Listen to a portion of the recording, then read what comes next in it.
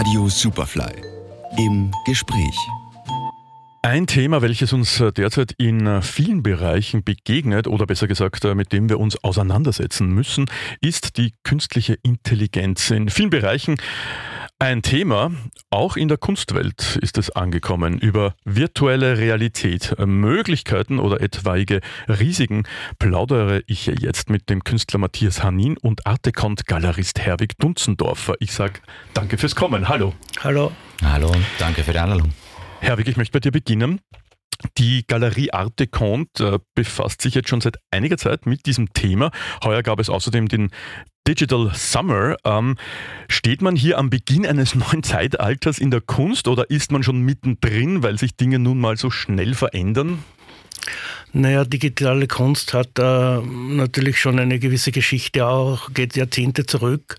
Es hat mit dem Aufkommen von NFTs einen gewissen Hype gegeben, wobei die meisten Projekte jetzt sicher nicht direkt der Kunst zuzuordnen sind, sondern eher als Sammlerstücke im Grafikdesign oder im Gaming-Bereich anzusiedeln und hier jetzt dann auch wirklich den Spreu vom Weizen zu trennen und der digitalen Kunst, Künstlern, die sich ernsthaft mit digitaler Kunst auseinandersetzen, eine Plattform zu bieten. Das war unsere Aufgabe. Wir haben auch Projekte, die 3D digital begehbar sind. Also wir machen Installationen, begehbare Kunstinstallationen, wo wir für jedes Projekt den Raum spezifisch für dieses Kunstprojekt aufeinander abstimmen, begehbar, erlebbar machen und dadurch ein eigenes Kunsterlebnis schaffen. In dieser Form ist das noch sehr neu und wir sind uns sicher, dass das jetzt auch mit dem verstärkten Aufkommen im VR-Bereich, etwa was Apple im nächsten Jahr auf den Markt bringen wird, eine ziemliche Revolution auch in der Kunst stattfinden wird. Ja. Ich glaube, das ist etwas, wo derzeit ja noch Probleme sind. Wenn man sich jetzt mit dem Thema befasst, vielleicht auch ein Experte oder eine Expertin ist, dann ist man schon mittendrin, man weiß, worum es geht. Ich sage mal so, Otto-Normalverbraucher und Otto-Normalverbraucherin, für die ist das ja noch ein bisschen ungreifbar. Auch ich, obwohl ich mich jetzt in letzter Zeit viel damit auseinandersetze, für mich ist es auch Neuland. Wie bewertet man das? Wenn man jetzt sagt, digitale Kunst, wenn du jetzt auf der Straße jemanden fragst, für die meisten ist es so, ja, das macht dann irgendein Roboter und ja, was ist das denn Kunst, um das jetzt mal salopp auszudrücken. Bist du auch mit solchen Argumenten konfrontiert, immer mal? Ja, ich glaube, dass digitale Kunst durchaus zu Recht noch nicht so einen besonders guten Ruf hat, weil das eben wirklich oft ein Herangehen an die Technik ist, wo man sich hauptsächlich mit der Technik auseinandersetzt, wo dann irgendein Effekt gegeben ist und das wird dann gleich als Kunst deklariert und hinausgegeben in die Welt und da gibt es natürlich Millionen, die das machen und das ist noch nicht eine wirkliche künstlerische Auseinandersetzung. Aber das hat man in der normalen Kunst auch. Du hast überall Ausstellungen von Leuten, die halt selbst malen oder was immer und die wirklich wissenschaftliche oder auch universitäre Auseinandersetzung mit Kunst findet auf einem anderen Niveau statt. Und das war auch für uns eine Aufgabe, um eben wirklich, dass wir uns ganz ernsthaft mit digitaler Kunst auseinandersetzen, um eben auch zu zeigen, es gibt auch im digitalen Bereich wirklich sehr spannende, interaktive Projekte, die auf verschiedenen Ebenen funktionieren, die mit AI arbeiten, die sich mit AI zum Teil auch auseinandersetzen, auf verschiedenen Ebenen. Und das ist dann für den Betrachter, der sich darauf einlässt und seinen Raum betritt und das Ganze erlebt, durchaus eine künstlerische Erfahrung natürlich. Ja. Ich glaube, als erstes, wo dieses Thema ganz stark präsent sein wird, ist natürlich in der Fotografie. Es ist ja jetzt schon so, dass einfach Fotos ohne Fotografen auskommen. Ich würde gerne von euch beiden wissen, was ihr davon hält. Heuer waren bei den Sony World Photography Awards, hat ja ein Foto gewonnen, das mit Hilfe einer künstlichen Intelligenz hergestellt wurde. Der Fotograf hat dann den Preis auch abgelehnt und auch sozusagen als Message dort gelassen, dass er es ungerecht findet, dass eben sein Bild im gleichen Maße bewertet wurde wie die Bilder eines Fotografen. Sony man hat ja vorher gewusst, dass er das nicht fotografiert hat, sondern dass es mit Hilfe von KI gestaltet wurde. Jetzt stellt sich aber folgende Frage, denn der Preis ging ja um das Resultat, das bewertet wurde. Wie geht man mit sowas um? Also, was ich hinaus will, ist, glaube ich, Wie bewertet man das? Weil man sieht ja am Ende ein Bild. Es kann einem ja grundsätzlich egal sein, wer, wie, was oder warum es gemacht wurde. Es ist da. Trotzdem ist hier, glaube ich, der Schaffensprozess ein bisschen ein anderer. Würdet ihr die Bilder gleich bewerten beim selben Wettbewerb oder würdet ihr hier ein eigenes Genre machen, Matthias? Wie würdest du das handhaben wollen? Das ist eine schwierige Frage. Auf der einen Seite ist es auch ganz gut, glaube ich, dass sozusagen dieses Bild gewonnen hat, weil auf der anderen Seite kann man sagen, es auch eine Sensibilisierung dadurch schafft oder geschaffen hat, in Bezug auf Fake News zum Beispiel. Was ist real und was ist von einer KI erzeugt worden? Ja.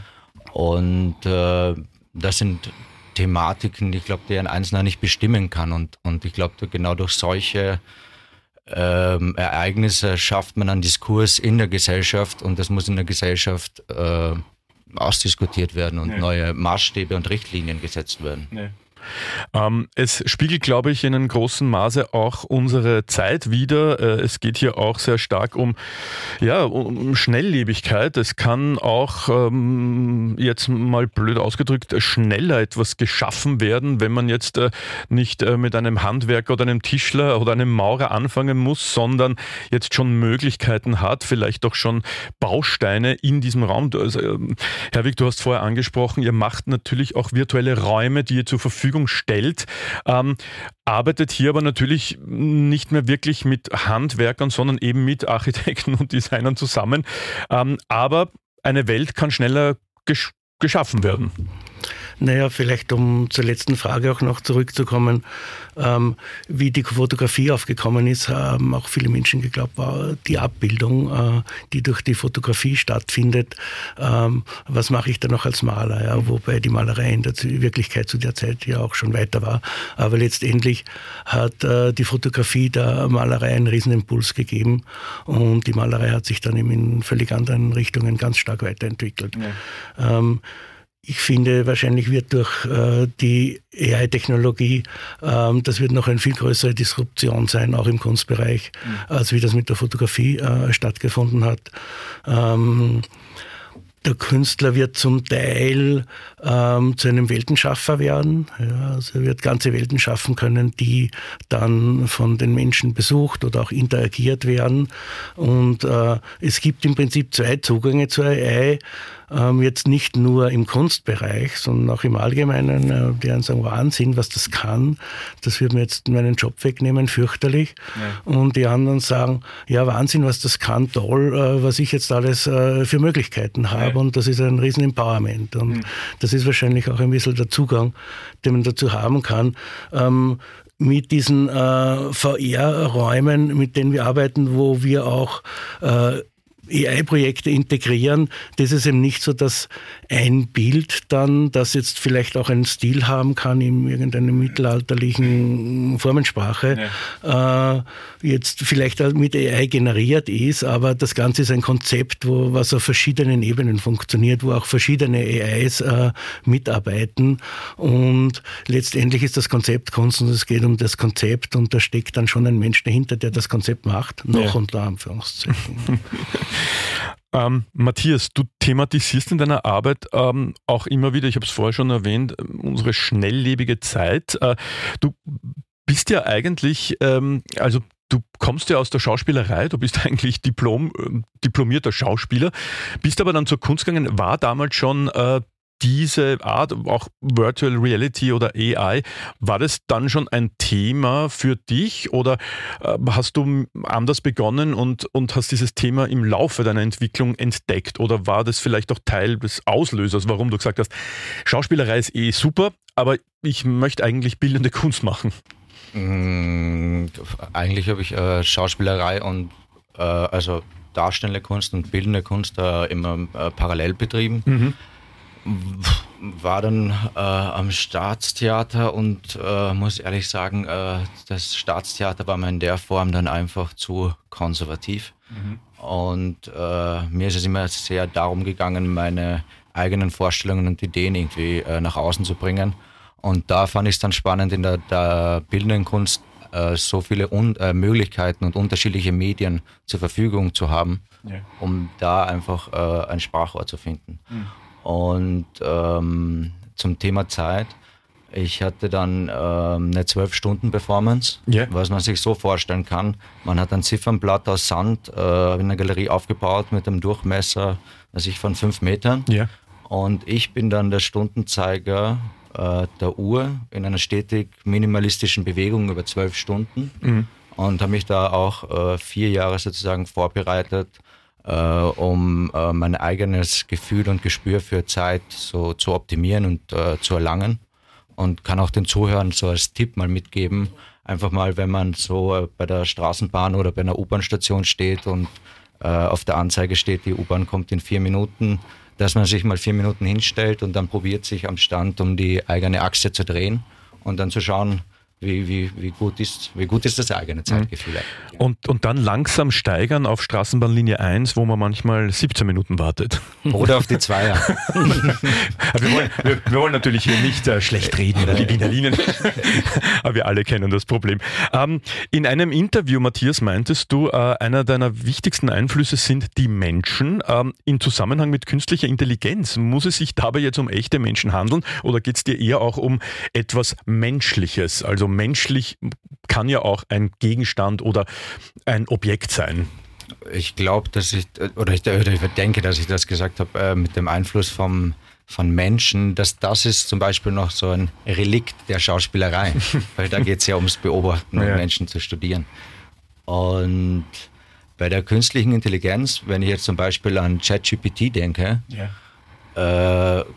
ist es zum Beispiel auch sehr hilfsam, wenn ich jetzt eine Idee habe, kann ich mit ChatGPT beginnen, an einem Konzept mal zu arbeiten oder mal zu fragen, was sind die Outputs, was kommt da raus? Und da kommt natürlich etwas ganz anderes raus, wie wenn ich jetzt mit einem normalen Menschen sprechen würde. Also es sind total 2 verschiedene Paar Schuhe. Und das ist auf der anderen Seite auch sehr inspirierend, aber auch sehr beängstigend irgendwo auf der anderen Seite. Herwig, wenn du befasst dich jetzt wirklich sehr intensiv mit diesem Thema und bist sehr in dieser Materie drinnen. Würdest du sagen, dass auch die Kommunikation zwischen jetzt einem Galeristen und einem Künstler sich ein bisschen verändert hat, weil man einfach ganz andere Themen bespricht? Also es geht nicht mehr darum, wie gut das Bild ausgeleuchtet sein muss. Also es gibt einfach andere Möglichkeiten und du kannst natürlich auch schneller sagen, okay, machen wir den Hintergrund jetzt blau. Naja, prinzipiell glaube ich schon, dass es so sein wird, es gibt eine Kunst vor AI und eine Kunst nach AI. Und das betrifft sämtliche Kunstsparten, weil selbst ein Maler, wird man nicht wissen, hat er sich die Idee für das Bild oder vielleicht einen Entwurf für das Bild mit einer AI machen lassen oder kommt das noch von ihm selbst. Also das wird schon extrem disruptiv, auch alle Sparten betreffen. Vielleicht noch ein ganz spannendes Beispiel, auch weil wir gesagt haben, menschlich und so weiter. Ja. Es hat vor kurzem einen Test gegeben, also es gibt Plattformen im Internet, wo man den Rat eines Doktors einholen kann. Das sind echte Doktoren, die halt dann das Ganze beantworten und Diagnosen stellen. Ja. Und das ist dann getestet worden, dass manche halt mit Doktoren gesprochen haben und manche Antworten waren von GPT-4. Okay. Und das Ganze ist dann unabhängig ausgewertet worden, wo die Auswerter nicht gewusst haben, was ist von Arzt und was ist von GPT. Das Resultat war, dass GPT-4 knapp gewonnen hat, was Diagnose betrifft, aber mit 80% gewonnen hat, was die Empathie betrifft. Also das sind dann schon ganz spannende Herausforderungen, die auf uns zukommen. Also ich glaube, das ist etwas, das wollte ich gerade sagen, die Herausforderungen, auch Kunst zu bewerten, glaube ich, das wird in den nächsten Jahren oder auch die nächste Generation, glaube ich, noch beschäftigen, weil es gab ja immer, vor allem, glaube ich, mit Aufkommen zeitgenössischer Kunst, kam ja immer wieder diese Fragen auf, vor allem auch von der breiten Bevölkerungsmasse, ist das noch Kunst? Ja. Jetzt ist es so, dass man hier ja nicht, Ich weiß nicht, wie wichtig es ist, oder eine Ausbildung zu haben oder ob es hier mehr Autodidakten geben wird als früher vielleicht in der bildenden Kunst, weil man einfach auch früher beginnt. Ich möchte nur meine Tochter anschauen, die jetzt schon mit 12 sehr kreativ umgeht mit ihrem Smartphone und Videos schneidet und auch in Wirklichkeit Welten schafft, halt auf ihrem Level, aber kann ja auch schon ein Beginn sein einer künstlerischen Laufbahn letztendlich. Ja, also ich bin mir sicher, dass sowohl das gesamte Schulsystem als auch das gesamte universitäre System völlig auf den Kopf gestellt wird. Da wird kein Stein auf dem anderen bleiben. Ich glaube auch, dass das an der Zeit ist. Das denke ich auch. Also ich muss sagen, ich habe das auch nie so wahnsinnig ernst genommen. Ich habe Glück gehabt, dass meine Tochter sich immer selbst um ihre Sachen gekümmert hat. Schulsystem, aber das ist jetzt ganz ein anderes Thema. Ja. Es wird auf jeden Fall, ein Lehrer wird nie die Geduld, die Empathie und haargenau auf den Schüler so eingehen können, wie er es gerade braucht, ganz, ganz individuell, wie das eine AI können wird. Lass uns noch zum Abschluss zu aktuellen Ausstellungen, Werken kommen. Matthias, es wird in Kürze auch eine großartige Installation von dir im Club Praterstraße zu sehen geben. Magst du uns da kurz über die Idee, den Hintergrund ein bisschen was erzählen? Ja, also das wird eine Installation für einen deutschen Getränkehersteller. Kein Name-Dropping. Und wo ich von denen mehrere, oder hunderte leere Glasflaschen zur Verfügung gestellt bekomme. Und ich liebe es allgemein sehr, in meiner Kunst mit organischen Formen und Kompositionen zu arbeiten. Und nehme dann diese Flaschen her und schmelze sie in einen Brennofen ein. Und dadurch entstehen dann 3 organische Formen, die in einer Komposition auf die Wand kommen im Club. Und als Hintergrundfarbe nehme ich da das 99,9%ige Manta Black, was kein Licht absorbiert. Okay. Und das bekommt dann so eine ganz eigene Tiefe. Ja. Und die wird ab Jänner im Club zu bewundern sein. In der Galerie Artecont. Was gibt's aktuell? Was steht in Zukunft an? Gibt es schon die Pläne für den Digital Summer 2024? Ja, wir haben natürlich auch eine ganz traditionelle Schiene. Da ist gerade Drago Prelog gezeigt. Ja.